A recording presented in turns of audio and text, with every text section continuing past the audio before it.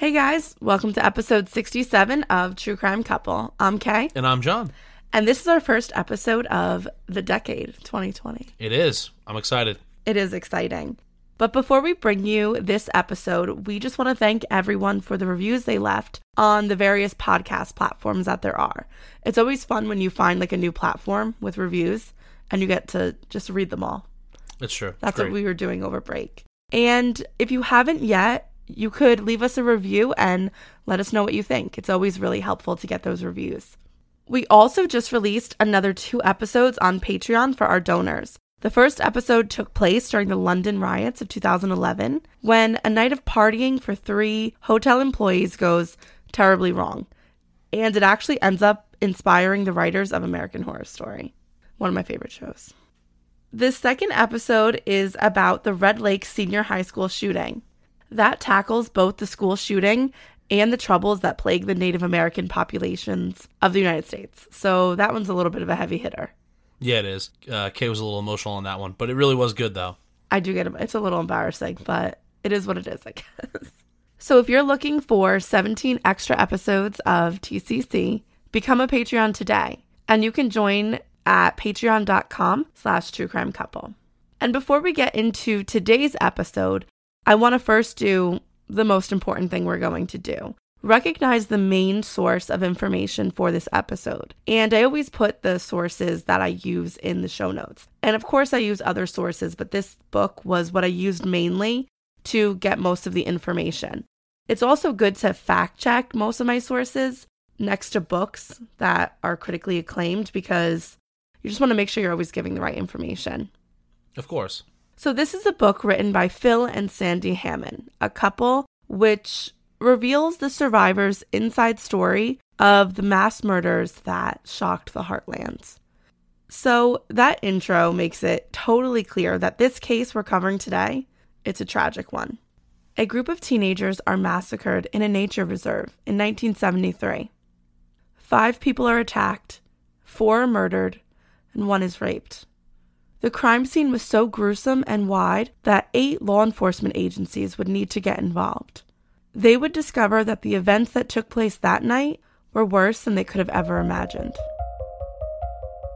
Police say the suspect, 31-year-old Jeffrey Dahmer, has confessed to the killings of 11 people whose remains were found in his apartment. We are all evil in some form or another, are we not? Lock your doors, lock your windows. If you have the ability to provide additional security devices, then by all means do so. The draft for the Vietnam War had just ended the year before. Coming of age with the threat of military service looming in your future had caused mixed emotions among the youth in America. And now it was over. Well, the draft. And the students in high school in 1973, for the first time in 4 years, didn't have to fear the lottery or charm school in Vietnam, but look forward rather to the future. Those in high school at the time, on the verge of turning 18, recall an electricity in the air. The war wasn't over, but the battle for their lives had certainly ended. It was a piece of that carefree, adolescent fun that the 5 teenagers from Sioux Falls area were chasing on November 17th, 1973. The 4 boys attended schools within the Sioux Falls School District. They were 17-year-old Roger Easom, 15-year-old Michael Hadrith, 13-year-old Sandra Chesky, and 18-year-old Stuart Bade, as well as his 14-year-old brother Dana. They were headed to the Gitchie Manitou Nature Reserve to hang out, play music, and enjoy the fall night. The 91-acre Gitchie Manitou Nature Preserve is located just southeast of Sioux Falls, South Dakota, and it was in the northwestern corner of Iowa. Most of the park actually is in Iowa versus South Dakota. But a lot of the teenagers that went there through the opening in Sioux Falls had no idea that it was really in another state. So this preserve, which translates as Great Spirit or Great Force of Nature, is known mostly for its ancient Native American burial grounds. Oh, sweet. Yeah. I always find that so interesting. I love Native American things. It's cool. It is really interesting, and it's also the subplot of most horror movies in the 1980s. You're right about that, actually. Another popular attraction is the smooth, pink-colored bedrock, which is actually Precambrian, and it's about 1.6 billion years old. Also really cool. Yeah, it's a big rock collector place. But that is not what the local teens thought too much about, obviously. It was a place that was used to go party in. No, that makes me feel like a loser because I actually like the fact that it's like super old rock and Indian burial grounds, but these people are going to party. So am I not cool? Well, no, John, you're not, but it's okay. Me either. Okay. But I think that is really interesting, and it kind of like sets the scene that this is where the teenagers go. They hang out. They think it's super isolated, but in fact, the sheriff department that kind of controls this area, the Lyon County Sheriff Department, they know the teenagers go there to like hang out. So every weekend they have to go up there and like chase the kids out, basically. Yeah, I feel like there's a place like that everywhere in the United States. Oh, And yeah. probably the world, really. I mean, that's just what people, like kids do. They find an isolated place and they go party. Yes, exactly. So Mike, Roger, Stuart, they were all really close friends. And although the boys had different ages, their interests and general happy disposition really drew them all to each other. They were all really well liked by students of the high school and middle school, most of whom considered the three boys their best friends. They had been out to the nature reserve before, to listen to music and sit by the fire. Stuart had his van to use, one that he had bought from saving up money at his part-time job at the UPS store. So that's adorable. Everyone knew Stuart to give everybody a ride. So a lot of kids didn't have cars because they didn't have part-time jobs, and Stuart had no problem giving people's rides back and forth. I mean, that's cool. That's really nice. Yeah. Because usually the kid with the car holds all the power. Of course. And he was nice about it. True. So Stuart always really brings his little brother along, so that's why Dana's going to come along. And why Dana came along too was Stuart was really good friends with Mike, who was 15 years old, and he's only a year older than Dana. So the three boys were always really close. And then Roger was really good friends with Stu, so that's how they all kind of came together, those four boys. So on Saturday, November 17th, 1973, Mike Hadrith told his family that he was planning on hanging out with his friends and a few others at the nature reserve. Mike idolized his older brother and enjoyed the fact that they were both athletic and they played sports together. He was also really good to his younger sister, whom he had just taken trick-or-treating that Halloween. When his mother said it was fine that he went out to the reserve, he gave her a big kiss goodbye and ran to wait for Stuart to pull up in his blue van. Now, Roger Easom had recently started dating a girl who lived in another town. Her name was Sandra Chesky. Sandra had long, straight hair and chestnut brown eyes. She was beautiful. Her and Roger had met recently at a drive-in movie theater. They spoke on the phone all the time, and they actually had went on a few dates. Roger was just beginning to get to know Sandra, as she was slowly beginning to open up to him. Now, Sandra didn't really open up to a lot of people because she actually had a pretty difficult life. She was the youngest of 4 children, shared by her mother and father, and she was the only girl. Born in the backseat of a car on the way to the hospital, Sandra had always been really special to her mother. The girl was raised Christian, but she was taught to respect the beliefs of her mother's ancestors, the Lakota tribe of Native Americans. That's cool. I always think it's really interesting when you have like more than one culture kind of like in the family dynamic, but they both can coexist. That's pretty cool. Yeah, it is nice. And she, although considering herself Christian, respected the idea of the circle of life and the great powers that keep the universe balanced. So she was really open-minded. But Sandra's parents got divorced when she was 2 years old, and that was the end of her short fairy tale life. Sandra's mother's new boyfriend had a lot of difficulty accepting all of her children. And because of this, Sandra and the youngest of her 3 brothers were sent to live with a foster family. Wow, that's crazy. I mean, I think that's like the most harshest thing that could ever happen, is that your family split. And not because of like a death or something traumatic or crazy, just because, well, I can't handle all these kids. I have to give 2 away. Yeah, well, I think that when you do date someone who has children, you have to accept the fact that they have children. Yeah, I mean, that should be the one and only thing that matters when you're first starting to get to know someone. Yeah, so it's really sad that the 2 youngest children were sent to foster homes. And Sandra was sent to 2 separate families. The first was abusive, and the second was neglectful. And she would talk to her mother on the phone time and time again. And she would beg her mother, can I come home? Can I come home? And eventually her mother's going to agree to request that her 2 children come back. But her other brother is going to have a little bit of a better experience with his foster family because he went to a family and the father was a police officer. So he was really helpful to the boy and helped him out for the rest of his life. But she just had a really terrible experience. Yeah, I always feel like those kind of situations can go either way like that, you know? It's sad. I know. But she was happy that they were all back together again. But this didn't last. The boyfriend went out again. Sandra and now 2 of her brothers were sent to a Native American boarding school in South Dakota. Now, at the time, they were living in Minnesota, so they were actually being sent out of state. And the reason they qualified to go into this boarding school is because of her mother's 100% ancestry. But at the boarding school, things were really hard for the 3 children because they were not full Native American. They were only half. So they were often teased and criticized for being too white for the boarding school. Like the kids made fun of them all the time. Right. Another thing about the boarding school was that they did not spare the rod. They used it all the time. And there was a lot of corporal punishment that happened with the children. So Sandra's going to spend most of her 7th grade year trying to just behave.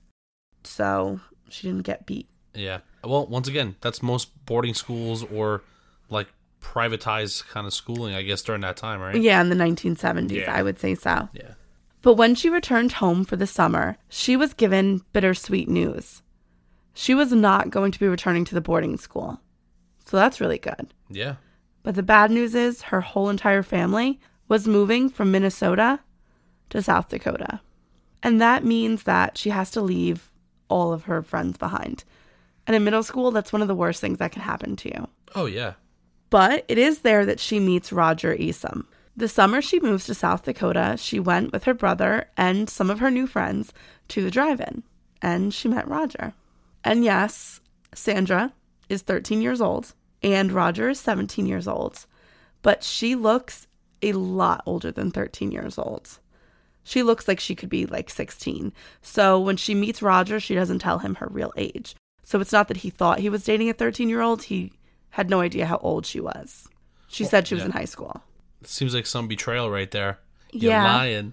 Well, I think that she thought he was really cute and nice, so she just wanted to be with him. I guess so. It's an innocent thing. Yeah. Could it get him in trouble? Yeah. Absolutely, Yeah, yeah. it could. Yeah, it could. So the couple actually only really went on a few dates.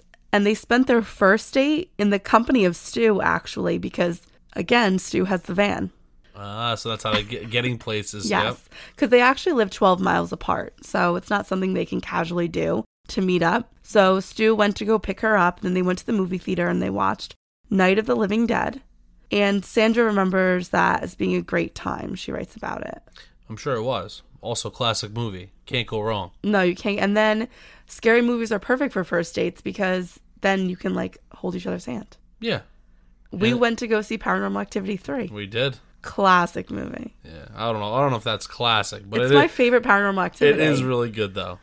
So it seemed like things were really working out between Sandra and Roger. And that's why he wanted to invite her to come out to the nature reserve with him and his friends. So he had called her and asked her if she'd want to come. And she agreed. So around 8:30 that night, November 17th, Sandra went out to the van that was waiting for her in the driveway. When Roger initially asked her to come out to the reserve that night, she told him that her brother would have to come along because he was home alone, and she didn't really want to leave him alone. Sandra shared a special bond with him, as they'd both endured a lot of struggles together. The boarding school, going to the foster families, so they were usually attached at the hip. Yeah, it also makes sense because both of them are the youngest children of the family. So yeah, usually that's how it works. The kids that are close in age are the closest. Yeah. But just as they were getting into the van with Roger Easom, Sandra's brother's friend pulled up into the driveway and said there was another party. And at that party was a girl that he liked. So Sandra's brother asked her if it was okay if he went to the party, and she told him to just go ahead and go. But now Sandra is in a van with 4 boys. And does she really know them 100%? No. Yeah. So it's kind of a weird position for a 13-year-old girl to be in, especially going to an isolated nature reserve. I wouldn't feel comfortable if it was me. No, and I'm sure her stomach was a little unnerved, but sometimes when you're young and in love, you do kind of silly things. You step out of your comfort zone on what you think is comfortable. You know what I mean? Yeah. So at around 9 p.m. that night, the teenagers arrived at their location. The night had gotten cold, so they layered up while they unpacked the van with all of their supplies. Sandra, being new to the area, had never been to this location before. At night, it was scary for a 13-year-old girl. She asked Roger if anyone else was there, and he assured her that the 5 of them were alone, showing her that there wasn't another car in sight. The group walked towards the campsites that were separated by stones. As they searched for the perfect spot,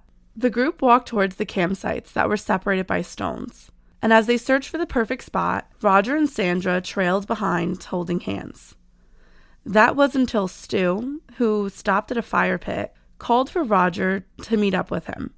When Roger got there, he noticed what Stu was trying to show him. It appeared that in the fire pit, there were coals, and they were still hot. Okay. So it looks like someone had just recently been there. So usually a lot of teenagers went there, or people that were hunting, so they didn't really want to make anyone upset or like ruffle any feathers. So they decided to walk to a campsite that was a lot further away, just so like if those people came back, they both groups had privacy. Okay. Smart move. I would say so for like teenagers. Yeah. Usually teenagers don't care. Usually they just do what's the easiest. Yeah. So the group is walking further away from their vehicle and closer to the edge of the forest, nearby a river. Once they choose their location, they start a fire with some sticks that they found and paper that they had brought along. Sandra and Roger cuddled up together as Stu and Dana messed with the guitar and Mike listened along.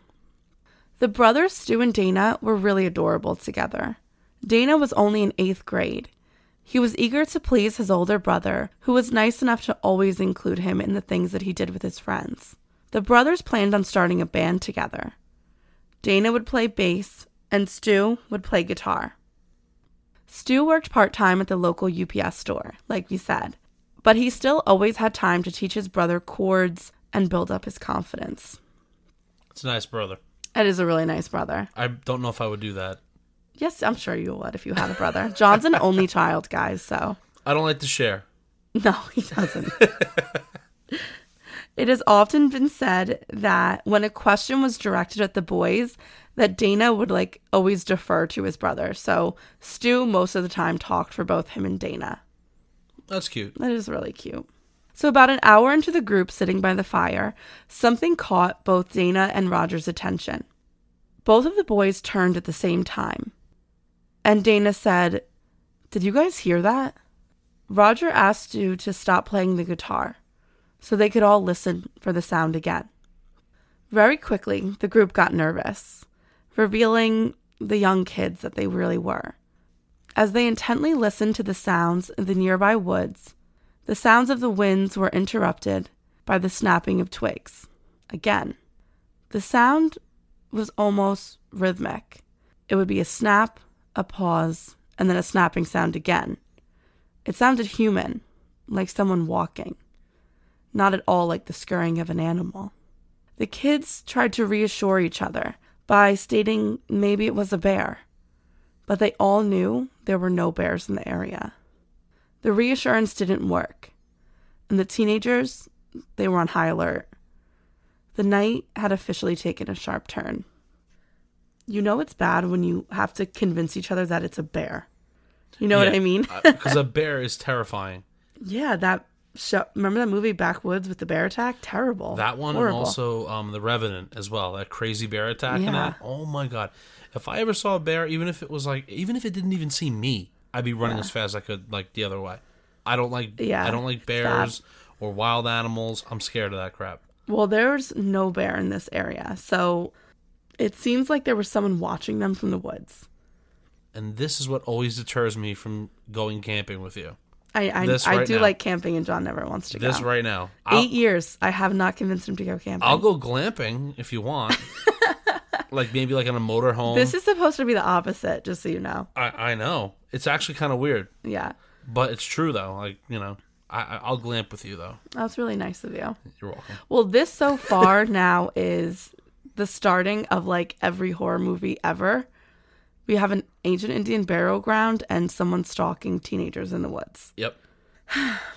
So, eventually the sounds stop and the group tried to resume their normal activity.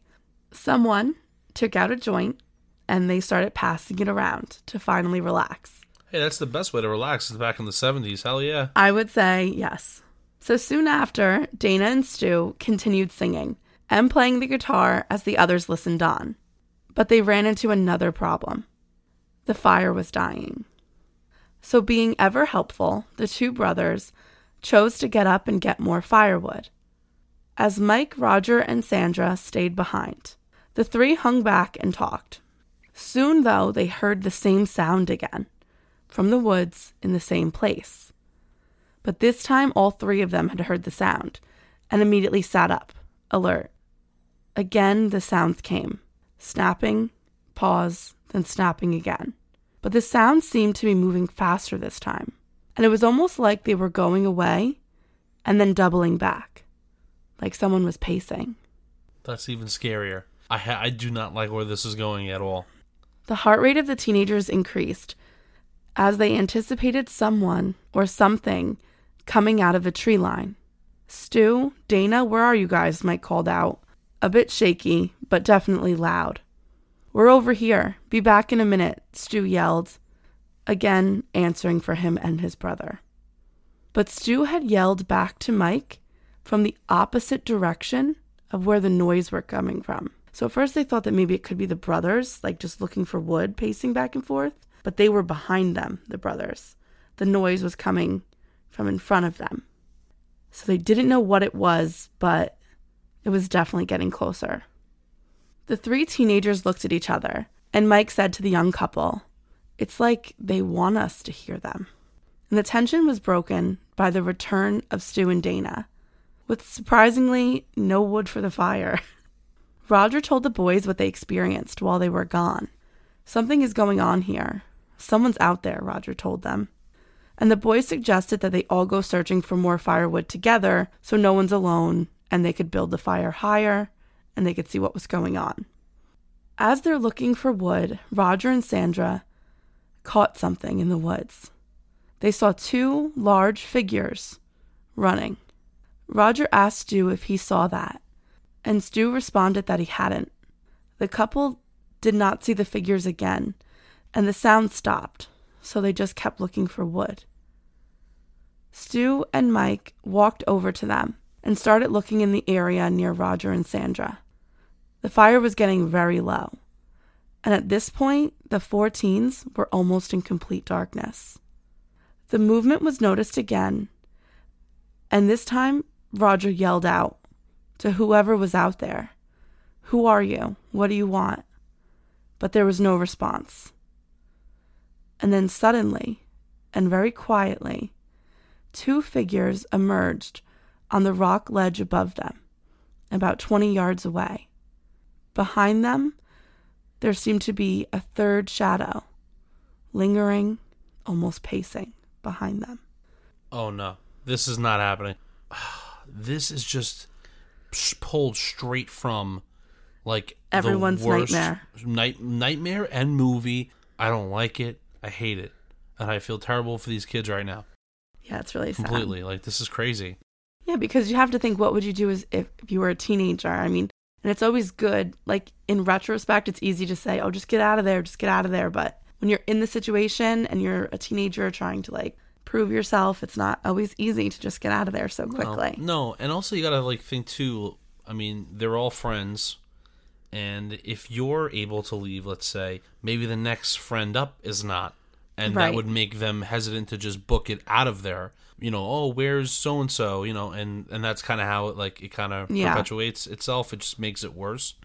Well, the men on the ledge said nothing. But all three of them were holding shotguns. The man in the forefront, a thin man with a Russian trooper hat on, aimed his gun directly at Roger, and the silent tension was broken by 2 deafening shots. Roger flinched with the first shot and was blown backwards by the second. Just as Sandra's knees were buckling from shock and fear, she felt something grab her waist. It was Mike. He had grabbed her and positioned them both safely behind a large tree. From this position, the shotgun couldn't get them. Sandra wanted to go to Roger, but she was terrified. 15-year-old Mike and 13-year-old Sandra desperately clung to each other. It was the only way that they could keep from screaming. Then they heard it again, another 2 shots. And the next thing they heard was Dana. He had heard the gunshots and was coming back to check on his brother. "Stu," Dana called, "what happened?" "I've been shot," Stu yelled back. "They shot me." And Stu sounded like he was in a lot of pain. They wanted to go to Stu too, but they were too scared to move. As Stu lay yards away, crying out in pain, Sandra whispered, "What's going on?" "I don't know," Mike answered. And as Stu began yelling out, "It hurts so bad. It hurts so bad," Mike and Sandra heard the men get down from the ledge and begin approaching them. It sounded like one of the men was going to retrieve Dana. The remaining 2 men yelled at the teens, "We're the police. Come out with your hands up." And before they moved, Mike whispered to Sandra, "Don't run. These cops have already shot at us." Then the demand came again. "We're the police. Come out with your hands up." Mike and Sandra slowly stepped out from behind the tree. And Mike yelled out, "There's 2 of us. Don't shoot." Again, the man in front raised his gun, pointed it at Mike, and he said to the boy, "Who do you think you are shooting at us?" But before Mike could even respond, the man pulled the trigger again, for the 5th time. The close range of the shot knocked Mike off of his feet. The sound of the gun made Sandra drop to the ground as well. She was trembling. She saw that Mike had been shot in the shoulder, and the wound was so large it spread down to his bicep. Although the wound was extensive, Mike did not cry out in pain, and she tried to put pressure on it so the bleeding would stop. The men began approaching the teens. One of the men she saw walk by Roger. They kicked him, and he gave no response. The other man, the shooter, came towards Mike and Sandra. They had closed their eyes. They were pretending to be dead. The man kicked both of them, hard, and when they doubled to the side in pain, he yelled back to the other guy, "These 2 were just faking it." The third man, a smaller, chubbier guy, who was very different than the other 2 tall, thinner men, pointed his gun at Sandra and Mike and told them to get up and put their arms in the air, and don't try anything. They both did as they were told, and this, I can only imagine, had to have been excruciating for Mike, who had just taken a buckshot to the shoulder. Soon they were approached by a third man. He had his gun pointed at Dana, and he was instructing the 14-year-old boy to stand with Sandra and Mike. His hands were also raised above his head. So the 3 men stood just far enough away from the teens that they could not be heard. They spoke for a while, and then one of the thin men, the one that had acne scars on his face, not the shooter, he left, and the shorter man spoke first. "Let's take them this way, boss." So this was the first time the teens heard them refer to themselves, and the shooter is the one he called boss. He had taken shots at Roger, Stu, and Mike. Now for the rest of the podcast, we're going to call him the boss, but just know that it hurts my heart to do that because there's really only one boss. That's, Come on, John. Hold on. Bruce Springsteen. Yes. The love of my life, besides John. Which I don't like, though. I know, but it's the one thing that I'll forgive you for. So the boss walked towards them and said, "This is a drug raid. No sudden movements, and do what you're told." He made a motion with his gun that told them that he wanted them to turn around, and they complied. Now, more vulnerable than ever, The teens waited for instructions or to be shot. But he didn't shoot them. He told them to walk forward and follow the path they were on. And this raised so many questions. If these men were the police, then why were they leading them further into the woods? What were they going to do to them? Was this really all for one joint? They didn't even have alcohol. Following the path was difficult. It was pitch black outside, and it was hard to see in front of them or the ground below them. These children were terrified, but still they were not comprehending how bad things were going to get. They still thought there was a possibility that these men were going to just bring them to the sheriff's station. Finally, Mike spoke. "Sir, can we put our hands down?" The man told them that they could, and the relief Mike felt in bringing his arm down was immediate. He walked up to Sandra, who was in front of him, and asked her if she could help him walk. So she slowed down and allowed Mike to lean on her as she held him up by his waist.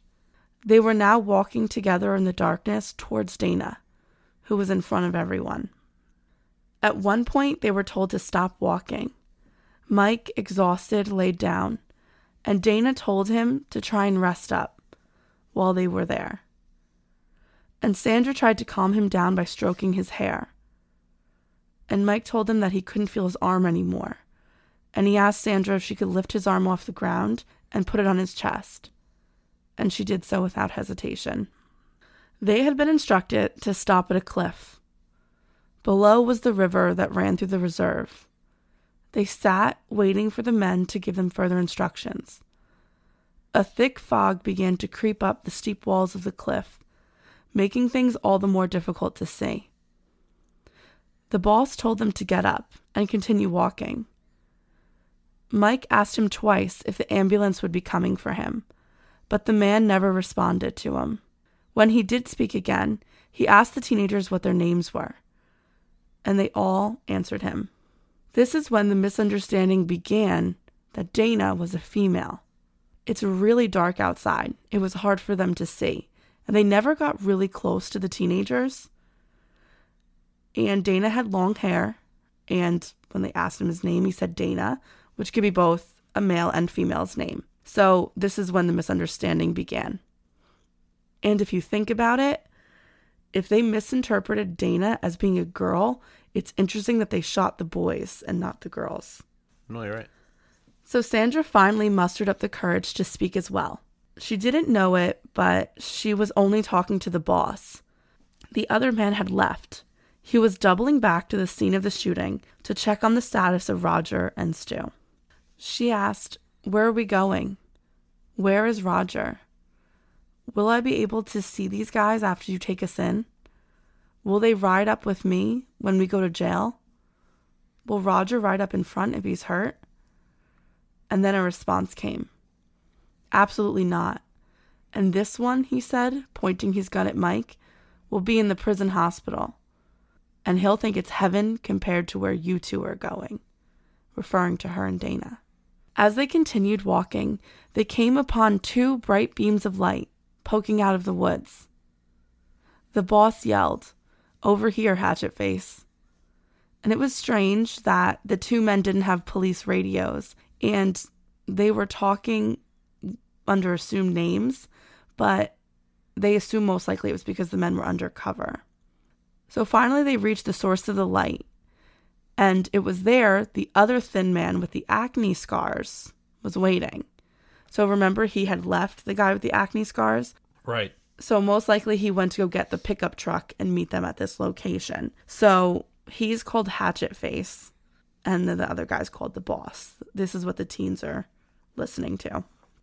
Hatchet Face asked about JR, presumably the shorter man, and the boss told him he was getting the other boys. Mike asked again if an ambulance was coming, and the boss told him that first they needed to know who they were, so they needed their IDs. The only person who had anything on, like any form of identification on them, was Dana. When Dana was frisked, his wallet was taken out, and his ID was checked by the glow of the headlight. And the men looked pissed. "Wait, how many girls are there?" the boss asked. And Mike and Dana looked at Sandra and said, "Only one, her." and this seemed to anger the men a lot. The three were told to sit in a circle facing each other in the direct path of the truck's headlights. Sandra whispered to them that she had overheard them talking earlier, and they said they were going to tie them up and put them in the back of the pickup truck. The boys nodded, and they sat in silence. Sandra was taken away from the boys and brought to the side of the pickup truck by the boss. He told her that he didn't have handcuffs, but he had wire, and he was going to tie her hands behind her back with it. He said if she moved a lot, the wire would cut her up badly, so she tried to stay still. After he was done tying her up, he told her to get in the cab of the truck. But she looked up at him and said, "I can't." Realizing he made a mistake by tying her hands before she got into the truck, the boss got flustered. "Oh, right," he said, and he lifted her into the cab. Sandra, wanting to take advantage of this breaking character, asked him if he could please just untie the wire, and to her surprise, he agreed. He leaned in close to her and whispered that he was trying to get her out of here before the sheriff got there. She asked about Roger, and the man told her that he was okay. He was only shot with a tranquilizer gun. "But you can't try anything," he yelled, and he slammed the truck door. While Sandra and the boss were by the truck, JR had returned from his journey back to the campsite. He had with him a very badly wounded Stu. Dana was overwhelmed with relief in seeing his brother again. The boss got into the truck with Sandra, and they began to drive away. Sandra did not want to leave the boys. It calmed her nerves to know that she was with them, and she was taking care of Mike. It distracted her from the confusion and terror that she felt. But now she was on her own, like she had been so many times before. But she couldn't help it. She looked back once more at the boys, and that was when she saw Stu. He had joined them recently, and she was so happy to see him, and it gave her even more hope that Roger really was going to be okay. The boys were all instructed to start walking back in the direction they came. It was a long and painful walk. Dana had to witness his brother, Stu, and his best friend Mike as they struggled forward with all of their injuries. The entire time JR and Hatchetface had their guns pointed at them. These two men had a really different demeanor than the boss, and they knew that they were a little bit more crazy. There was no way they could talk to them like they did the boss. Eventually, they made it back to the campsite where they originally started their fire. They even saw Stu's guitar placed carefully against a tree. The fog had completely taken over the campgrounds. It was definitely an eerie atmosphere at the ancient Indian Burial Grounds Reserve. Hatchetface went to get the van and to drive it back where they stood. Stu gave him the keys when he asked. The boys were left alone with JR, who seemed to be the most unpredictable of the group. His shotgun was pointed directly at them. When Hatchetface returned driving the van, they had a quick conversation. They agreed that because Dana was the only boy that wasn't wounded, they needed to shoot him, so he wouldn't give them trouble. So Hatchetface rested his gun on his shoulder and fired point blank at the 14-year-old boy, knocking him to the ground. His protective older brother could only watch as Dana fell to the ground. As Stu turned back to look at the men, JR shot him, throwing him backwards as well. The two brothers now lied together. Mike knew what was coming next, so he stared bravely at the men who would be his murderers, making sure that they would remember his face. JR shot him too, and he fell to the ground as well. But JR wasn't done. He fired several more shots into the boys, completely disfiguring them.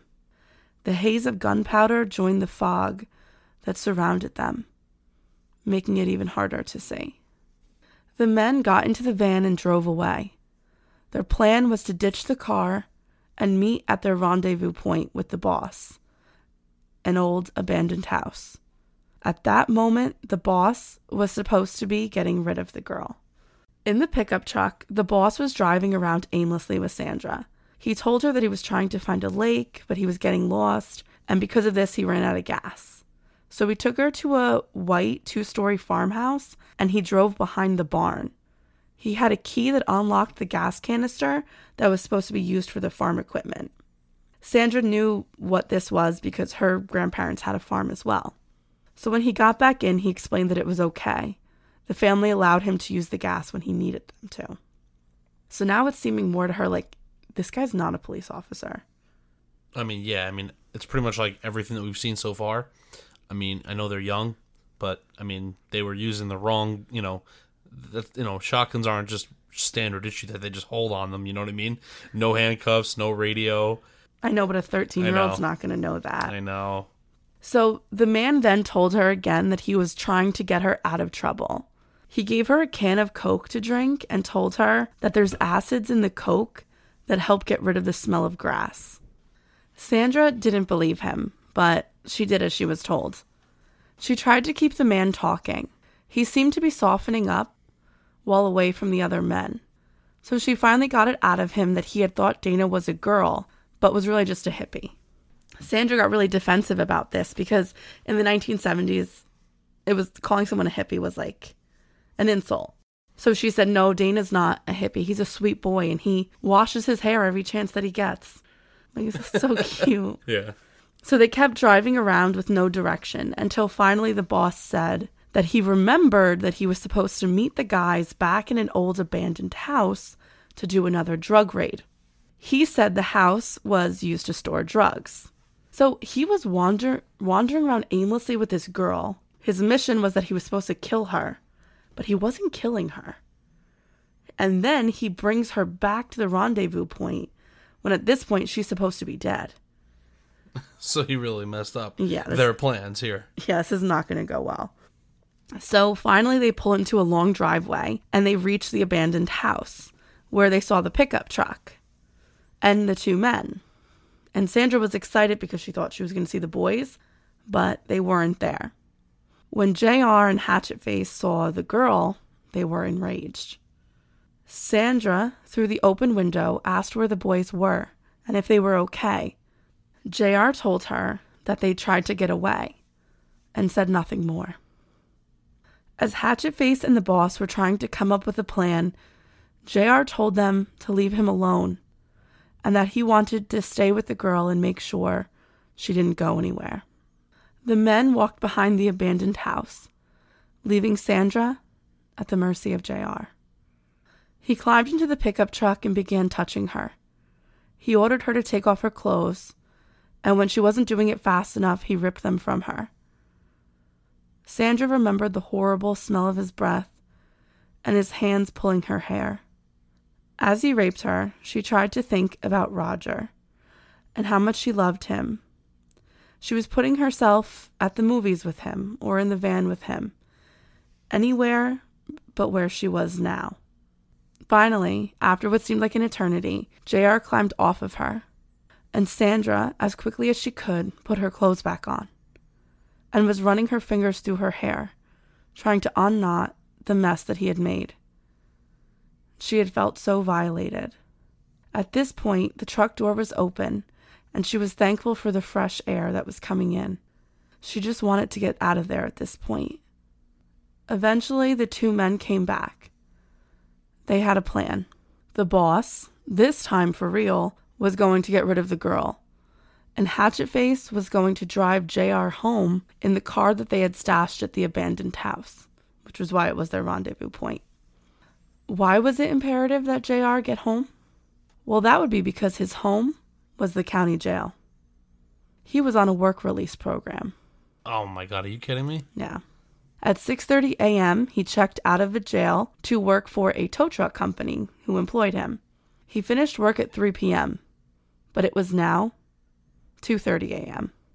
And still, he wasn't back at jail. But the scary thing was, no one was looking for him. That's, I think, the worst part. Yeah. Is that no one's looking for this guy. Yeah, after this, the sheriff's department that was holding him, it wasn't the same sheriff's department that was doing the investigation. They're going to come out of under a lot of fire for this one, and they have to completely revamp their work program, which actually gets like eliminated for a short period of time. My God. Yeah, maybe that was a good idea. Like, to shut it down. Yeah, I would say that. So after Hatchetface dropped off JR, he threw the shotguns that they used off of a nearby bridge and into a river, getting rid of evidence. The shotguns were stolen anyway, so they weren't registered for the two men, and he'd gotten rid of the evidence. As Sandra and the boss drove away, they were silent in the pickup truck for a really long time, until Sandra finally broke the silence. "I was a virgin, you know." The boss looked at her. "No, you weren't." She wasn't too scared anymore, and she looked directly at him and told him that she was only 13 years old. She didn't know it then, but her telling him that would dramatically change the events of the rest of the night. She asked him if he was going to take her home. He told her that he was, but if that she told anyone what happened, he would get practically no time in jail because he was a cop. And when he got out, he would make her pay. He then asked for her phone number. And not wanting to change his mood or his mind, she gave him her phone number. But now he knew where she was going to live, like if he dropped her off at home, and he knew the phone number. So she was scared. I feel like you would give up those details just to go home. Just to get out of there? Yeah. So they continued to drive. Every once in a while, he would stop and ask her which way to go. Eventually, the boss turned down her street. She almost began to cry when she saw her house. He stopped next to her mailbox and let her out of his truck. Sandra ran inside, opened the front door, locked it behind her, and immediately fell against it and began to sob. She looked at the clock and saw that it was 5 a.m. Can you imagine the relief that she felt being safe inside of her house? Oh, yeah, without a doubt. Oh, my God. She didn't want to wake her mother, so she went into her middle brother's bedroom, Bob, and she told him the whole story. He wanted her to call the police, but she was still scared that those guys were the police. So Bob told her to get some sleep, think things through, and that they would talk about it again in the morning. She agreed and went into her room. She sat upright in her bed, clutching her pillow, until exhaustion finally overtook her. Yeah, I mean, I don't think that you would be able to sleep and forget about everything that just happened to you, a couple hours ago. Yeah. You were attacked. A bit traumatic. You had friends, boyfriend, people killed right in front of you. How do you go to sleep like that? So, well, I don't think she fully knows or understands what took place. And I kind of get that because she told her brother what happened. If she truly knew the scale of what just happened to her and her friends, I think her brother would have sprung into action a little bit more. Yeah. She doesn't even know that the boys are dead. Yeah, I don't think... I think that she probably has an idea, but I think that I don't know, I think that you would know, but I don't think it's set in, is what I'm saying. That news just hasn't set in yet. Right. Well, a few hours later, a married couple was test driving a car through the Gitchie Manitou Nature Reserve when they noticed something just beyond the road. Not knowing what it was, they stopped, and to their horror, they realized that it was the body of 3 young teenage boys. They immediately called 911. Jurisdiction of the reserve fell upon the Lyon County Sheriff Department, a department that was made up of just a handful of people. The sheriff, Craig Vincent, immediately responded to the call, along with Leroy Grias, who was described as being a warm and compassionate deputy to have. Once Vincent realized that this was not a prank from the teenagers that so often went up to drink at the nature reserve, he conceded and reached out to other jurisdictions for help. He knew that he didn't have the resources to handle this case alone, which is really big because sometimes law enforcement agencies want to kind of tackle things by themselves to kind of get all the glory, but Vincent was just really concerned about getting this crime solved.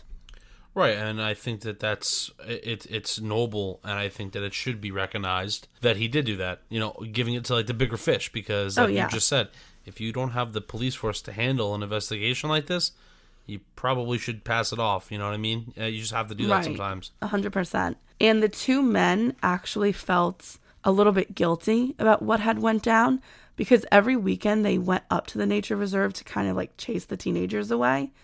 And there was two reasons why they didn't go that weekend. Because first, Grice and Vincent were in two separate cars. They were kind of like staking out a house. Then they were going to drive up to the reserve and just check it out. But the fog was really bad. Remember, like we said, the fog kept coming up? Yep.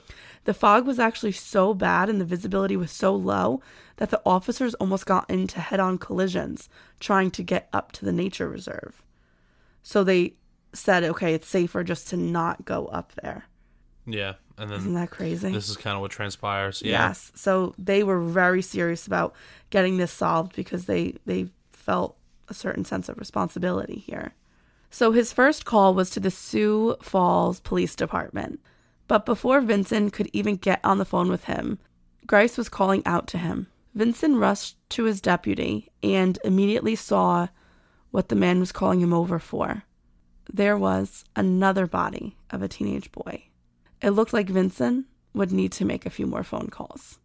So that was the body of Roger that he found. Because remember, he had gotten shot down initially, right away by the rock ledge. Right. Vincent and his deputies were joined by two seasoned detectives from South Dakota and crime scene technicians. Because of the vast crime scene, evidence would need to be collected systematically and in sections. The first issue to tackle was that of location. Vincent needed to find out where this murder took place within the reserve. And this is because the reserve lies within both Iowa and South Dakota. For two reasons, it was of vital importance to find out which state this crime occurred in. First, if a suspect or suspects in the murders were found, they would need to determine in which state they would need to file charges in. Secondly, there was a huge difference in the murders taking place in Iowa or South Dakota. South Dakota has the death penalty. And just 8 years before this, Iowa abolished the death penalty. Interesting. Very interesting. Yeah. Vincent called a land surveyor to come in and check the state lines. It was determined that the bodies were discovered a few yards into the Iowa state line. Oh, man. I know. The crime scene photographer and the coroner then began their analysis of the scene. They took copious notes and pictures. All that were there that day said they would never forget the horror of that scene. The young boys were horribly disfigured by the close-range shotgun blasts of, like, number 4 buckshots. Yeah, it's pretty insane. A fact about buckshot, well, that particular buckshot, it's primarily used for, like, home defense. So, like, a majority of people who use shotguns, you know, who use them for self-defense, they always are loaded with number 4 buckshot. And that's because the amount of pellets within each cartridge and also, like, how wide they are. So, like, I believe, I could be wrong, but I'm almost 100% sure, number 4 buckshot, they're around anywhere from 21 to, like, 24 centimeters big. So, like, it's probably the size of, like, a little bit bigger than, like, a pea. So, like, there's a lot of them. So, people like them because it's a good balance. Because there's millions of different types of buckshot. But that one is good to, like, neutralize, like, a human target, pretty much. When I say neutralize, I don't mean to kill. I mean, at short range, it could devastate, but at long range, it's about 1,200 yards. So right. At that range, it's really not going to do nothing except knock you on your feet or, like, kind of rip up the surface of your skin and stuff. I mean, it sucks to get hit by it regardless. But, yeah, it's pretty brutal, so... Yeah, and then at close range, you're right. Like, yeah. It does do, like, devastating things. And the boys couldn't even be recognized at first. Yeah. So it had been determined through blood flow patterns and, like, the bunching up of the victims' jackets was that they had had a really rough night. Just after law enforcement arrived at the scene, Sandra had woken up from her brief sleep at 9 a.m. She called a friend and asked her to come over. When she got there, she told her the whole story. She had even tried to call Roger's house and ask if he was there, but they told her that he wasn't home. So he had to still be at the reserve. The two decided that they were going to go check if the boys were okay. And to do that, they needed to hitchhike to the Gitchie Manitou Mountains. I know everyone hitchhiked in the 1970s, but it is not safe. And you just survived the worst, the craziest. I can't believe she survived. Oh, yeah. You know what, though? You can't really blame them because hitchhiking for them was kind of normal. It's true. And you know what? Honestly, we kind of do that now. Think about it. We get into strangers' cars with Uber all the time. No, it's so tracked. It's not the same thing. No, but we do that. Well, what I'm just trying to say, I'm making that correlation, though. Like, we do still get into strangers' cars. I get it. I mean, come on. But there was no, like, GPS location checker and, like, Obviously, rating systems and background checks that could be done with your thumb out. Hey, I don't care. I love Uber. But I'm just saying, you know. A woman drove the two girls most of the way, but she needed to head in another direction. So she dropped them off by a payphone. Sandra tried to call Roger's house again. This time, his brother picked up. Roger was actually one of 12 children in the Easom family. Wow. Yeah, he had 11. 12 siblings. 11. Yeah. 11. And you know, the family spent a lot of time up at the Gitchie Manitou Mountain Reserve, so it's sad that that's where he met his demise. Sandra just unloaded the entire story on Roger's older brother. Like, in one breath, she told the whole thing. And then finally, at the end, she admitted to him that she had been raped. And he told her to calm down and stay where she was, that he was going to come pick up the two girls. But what Roger's brother didn't tell Sandra was that the sheriff had actually already been to their house and informed the family that his body was found at the nature reserve. But he didn't want to be the one to tell Sandra this, but he knew it was of, like, high importance that he get this girl to the police so she can tell them the full story of what took place. Right, which is smart. Yes. So Roger's brother is going to take Sandra and her friend to the police station. And as soon as they get there, Sandra is arrested, read her rights, and fingerprinted. So the whole time Roger's brother is making a huge scene at the police station, like screaming and saying, she's a victim. She's a victim too, so why are you treating her this way? You have to just listen to her story. But the police at the Sioux Falls police station said this is just proper protocol till we find out what happened. Because all we know right now was that she was there. Right. I mean, I get it, but they could have handled it a little bit better. It's not the right way to treat a 13-year-old. No, not at all. So that was an interesting situation. So eventually, Sandra was brought into an interrogation room where she was asked to write down everything she remembered about that night. And she did. She wrote 10 full pages. She told the police the full account of the events of that night. And they read it. And their response was, there's something missing here. According to Sandra's story, there was absolutely no motive. There's no reason for what happened. So was she not telling them everything? Like, was she trying to protect herself? Were they really doing something bad? I could see that. But at the same time, I mean, what else do you want? You know what I mean? If she is a survivor of an event and she's telling you exactly what went down, maybe that is all there is. And maybe there doesn't need to be motive. I mean, right. You know what I mean? Sometimes there isn't. Exactly. It just happens. People just do it to do it. I think because of how brutal the crime was, like, they needed to feel like there was a motive for that to happen. So Sandra was questioned again and again to see if there were any discrepancies in her story. There was none. Finally, Sheriff Vincent arrived at the police station. He was going to be the final person to interview the girl that day. He was going to record the interview, and he had a scribe in the room as well. Sandra recalls immediately being at ease with the sheriff in the room. He seemed to believe her. He told her to tell her story, and he interrupted her every so often only to clarify something or ask a question. Once her story was complete, he apologized to the 13-year-old girl for everything that she had been through, and he told her to get some rest and that her mother was on her way. Sandra hadn't even realized that she had fallen asleep until her mother woke her up. And just as Sandra and her mother were about to leave the police station, Vincent approached them and thanked Sandra's mother. Your daughter gave us a lot of useful information that will help us catch these murderers. Hearing that, Sandra fell to the ground, sobbing hysterically. She didn't know the boys were dead until that moment. The whole time in the interrogation room, everyone was using the word homicide. She didn't know what that meant. Oh, wow. So she just found out the boys died. In that moment, yeah. And that just shows her innocence, too. Yep. Once she had calmed down, her mother took her to a nearby hospital where she had a physical examination and a rape kit performed. Because the police feared that if her story were true, these men might return to hurt her, she had to spend the night in a juvenile detention center. Obviously, she wasn't in jail, but they just wanted to protect her. Okay. And they were looking for a safe house for the family to temporarily move to. All right. That's a good step. Yeah. And obviously she wouldn't be returning to school. So she's going to spend her time working with the police while the family was staying in the safe house, which ended up being a trailer in Sioux Falls on a busy street. And there was always a police officer outside. She worked with a sketch artist until every detail was perfect. And she drove around with the sheriff looking for the farm or the abandoned house that she was brought to that night.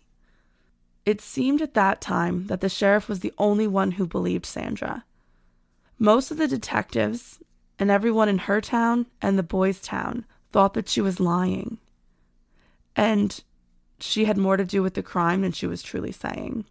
How had she been the one to survive? When she tried to attend Roger's funeral, one of the family members actually screamed at her to get out and said that she had to have been lying about that night. I mean, I understand grief can play a big role in bad decision-making at times, but I feel like people forget that she was a victim. She's 13 and she is a victim. So I don't agree with that at all. Yeah. Well, there was evidence to back up Sandra's story. The doctors did confirm that she had been raped, and she took 2 lie detector tests, and she had passed both of them. So finally, after 2 weeks of riding around Sioux Falls, Sandra was in the car with the sheriff and one of the detectives from Sioux Falls, and she screamed, "That's him. That's the boss."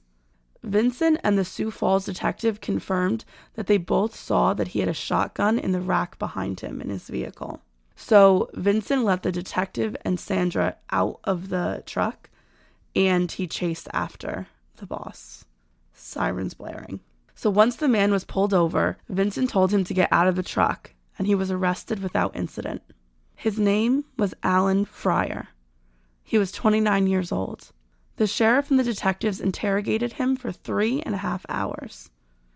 He denied knowing anything about the murders, but he did admit that he was pheasant hunting that day with his 2 brothers, James R.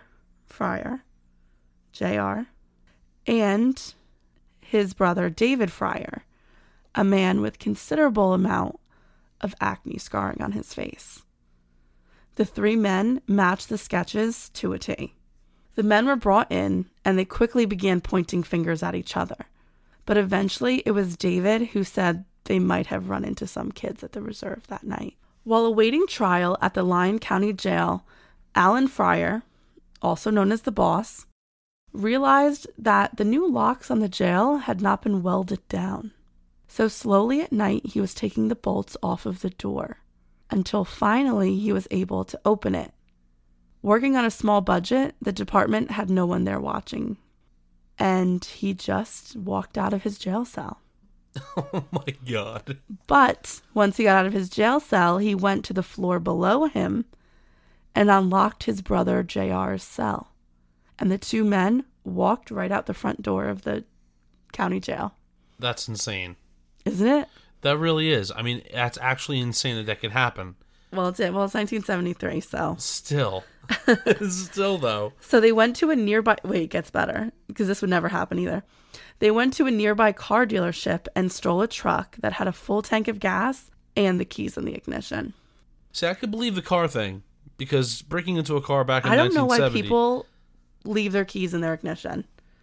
Well, I don't think they did. No, but people do that all the time. Well, if they... Yeah, but like back then, you can so easily pick a door, a lock on a door, and hotwire a car instantly went through the wire harness. I know, and you can't do that really anymore. Yeah. So I could see that. Well, luckily for law enforcement, the brothers were not too bright. They were arrested in Wyoming for hitting a pedestrian about a week later. So they had really only been free for a week. They were arrested, recaptured, and Sheriff Vincent went out to retrieve them. But the pedestrian was okay, by the way. But Sandra must have been terrified in that week that they were free. Could you imagine? Yeah. Because all you're thinking is they're coming to get me. That's true, actually. Another plot for a horror movie. And he even said, I'm only going to be in there shortly, and I'm going to get out, and I'll come get you. Right, and she's thinking, oh my God, it's true. He's going to get me. Yeah. This poor girl. Yep. So each brother had a trial, and Sandra testified at each one. I mean, this girl was so courageous at 13 years old. And over a year, she had spent a lot of time being re-victimized on the stand by defense attorneys and having to tell a room full of strangers the details of the worst night of her life. All brothers were given life without the possibility of parole. They were all sentenced to a maximum security prison in Fort Madison, Iowa. The motive for the crimes was never established, but I think it was obvious that the men were just looking for trouble. Now, it could be possible that they did go out there to go pheasant hunting because you do use like a size 4 buckshot to go pheasant hunting, but I just think that they had other motives in mind, especially because they were so upset that Dana wasn't a girl and they didn't shoot who they thought were the girls. Yeah, but I also think that maybe that the plan wasn't something that was collectively thought of, but then it kind of they by one or two of them maybe pushing forward on that plan to do these things to these kids. Maybe the other one decided to join in or had no choice, or you know what I'm trying to get at? Yeah, no, I agree with you. Like maybe it was one, and then they realized that they can't stop their brother from, carrying out what he wanted, and then they just. Well, that's actually really curious because it seemed like the one leading the charge the whole time was the boss. Right. Right, and the two brothers kept looking to him, but he was the one who screwed up and let Sandra go. Isn't that very weird? And then he's not the one who raped her. That was JR. Right, and I think that weird dynamic. Right, but I think that by JR raping her, he got even more. I don't want to say like scared, but because I mean you already killed like a couple of kids already, but like I don't know, maybe it changed something changed that right there changed something with him in that moment to make him bring her home. I don't know exactly what it would be. Mm-hmm. Maybe the fact that she was 13 and raped. I don't even know. But something changed at that moment. When he did that. Yeah, because, I mean, like, usually I would have, like, some sort of... But I feel like that was the whole point for stopping the teenagers. Because my thought process would be that a lot of teenagers partied up there. And it seemed like they were trying to break up a party. But they were staying in the woods until the teenagers came to them. And they were picking them off one by one. So I think they were trying to get access to a bigger partier where there were more girls. I think that was what they were trying to do. Why else were they so concerned about the amount of girls? But you also have to remember that JR was supposed to kill her, and he didn't. No, the boss was supposed to kill her. Right, and he didn't. Yeah, but it doesn't make any sense why they no matter this. Who is doing what, it doesn't make any sense. Right, and that's why I made I tried to make a connection with the whole. Well, I don't know why no one believes this girl, because there doesn't need to be a motive. Well, maybe when they found out there was only one girl and only one brother would be able to have her, they decided not to. But if you think about it too, they thought there was two girls. Right. It's just so weird. It's very strange. All right, so Sandra is going to live with survivor's guilt and PTSD for most of her life. She was ostracized by those who went to school with her, and no one's parents would allow their child to be friends or date the Gitchie Girl, as she became known. Now, that's actually the title of the book that the Hammans wrote, but I didn't want to say it at the top of the show because then you would obviously know who survived the attacks that night. But the book Gitchie Girl is so good. And if you're interested in the case, you should definitely read it. They actually just released another book this past year that covers the criminal investigation aspect of the case more so. Like the first book is the survivor's account and the second one is the investigator's account. And they're both incredible. So eventually Sandra moved further away with the youngest of her older brothers, and his wife, and she got married. But she always thought of Roger and those boys, and why. She wanted to know why it happened and why she was let go. After years of many forms of therapy, she felt animal therapy worked the best. She wanted to put an end to the chapter in her life that included Gitchie Manitou. She put in a request to meet with the three brothers 40 years after the crime took place in 2013. Only the boss agreed to meet with her. Isn't this crazy? So crazy. He, like many in his situation, denied shooting anybody. And Sandra knew he was lying because she had seen him shoot Roger twice, and she knew that for sure. So she obviously wasn't going to get what she wanted from that aspect, so she decided to change the subject and kind of get what she came there for. And she just asked it. She said, "Why didn't you kill me?" And he said, "You were the same age as my stepdaughter at the time." So when she revealed to him she was a virgin and she was 13, that's when he decided to let her go. All right, so that would explain to what I thought it was. It had It was. It had to you be were something. Really close. Something changed in that moment. So. Right. And I think that's why he drove around with her for so long, is because, I mean, he really knew that she was just this young girl and he couldn't kill her. He couldn't do it because he was thinking of his stepdaughter. And you know, it's so bizarre, right? His character right now, right? He committed murder. He did horrible acts. But, and I'm not trying to justify anything. I'm just saying, even with all that, yeah, he still had some sort of weird remorse and decided not to perform another bad act. It's weird how people are wired like that, where they can commit all these atrocities, but yet there's a limit and there's a line drawn for them.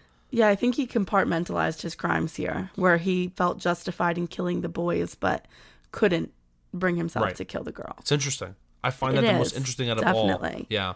Well, after she got an answer, right, she actually got what she was looking for. Sandra said she felt as if 1,000 pounds lifted from her shoulders. She had saved herself by talking, and she had survived her difficult life, all the phases of it. And now she knew she needed to get over the events that took place in her past. So to do this, she looked to her ancestors, the Lakota Native Americans. She chose to perform one of the ceremonies at the reserve, called the Wiping of Tears ceremony. This is supposed to cleanse an area and a person of spiritual negativity. She held the ceremony at the site of the attacks, and she likes to think that Roger, Mike, Stu, and Dana were all with her that day. I mean, that's really, I give her a lot of credit for confronting, her attacker and her past. Yeah. Very courageous. Extremely courageous. And that it's like you couldn't even make up a story like that or an ending like that or a final girl like that. Yeah. Yeah, that's what I'm thinking about in my head right now, is the fact that even though the best ending would have been for no one to die a brutal death, but I guess that's the silver lining out of all of this, I guess, is that she survived and she was able to confront everything, and that she, moved on with her life. And move forward. Yeah, and not everyone can do that. Yeah, it was hard for her at first. She spent a lot of time with Roger's family, and then she did spend a good amount of time, like, drinking and partying, trying to forget things. But then to move forward with your life and do great things with your life, it's almost like that's you're dedicating your life to what those 4 boys would have been. Yep. I agree. And that's what she did, which is so inspiring. And Absolutely. If you want to hear more about this, really, you got to read the books by the Hammans. They're so good. And I'll leave the book titles in the show notes so you guys can see them. Well, I hope you guys enjoyed that episode, our first of 2020. We wanted to bring you a crazy one to get this year started right. And again, if you liked If you like us or you like the episode, please leave a review on any of the podcast listening platforms. And you could join our Patreon at patreon.com/truecrimecouple. All right, guys. All right. Bye, guys. Bye, guys.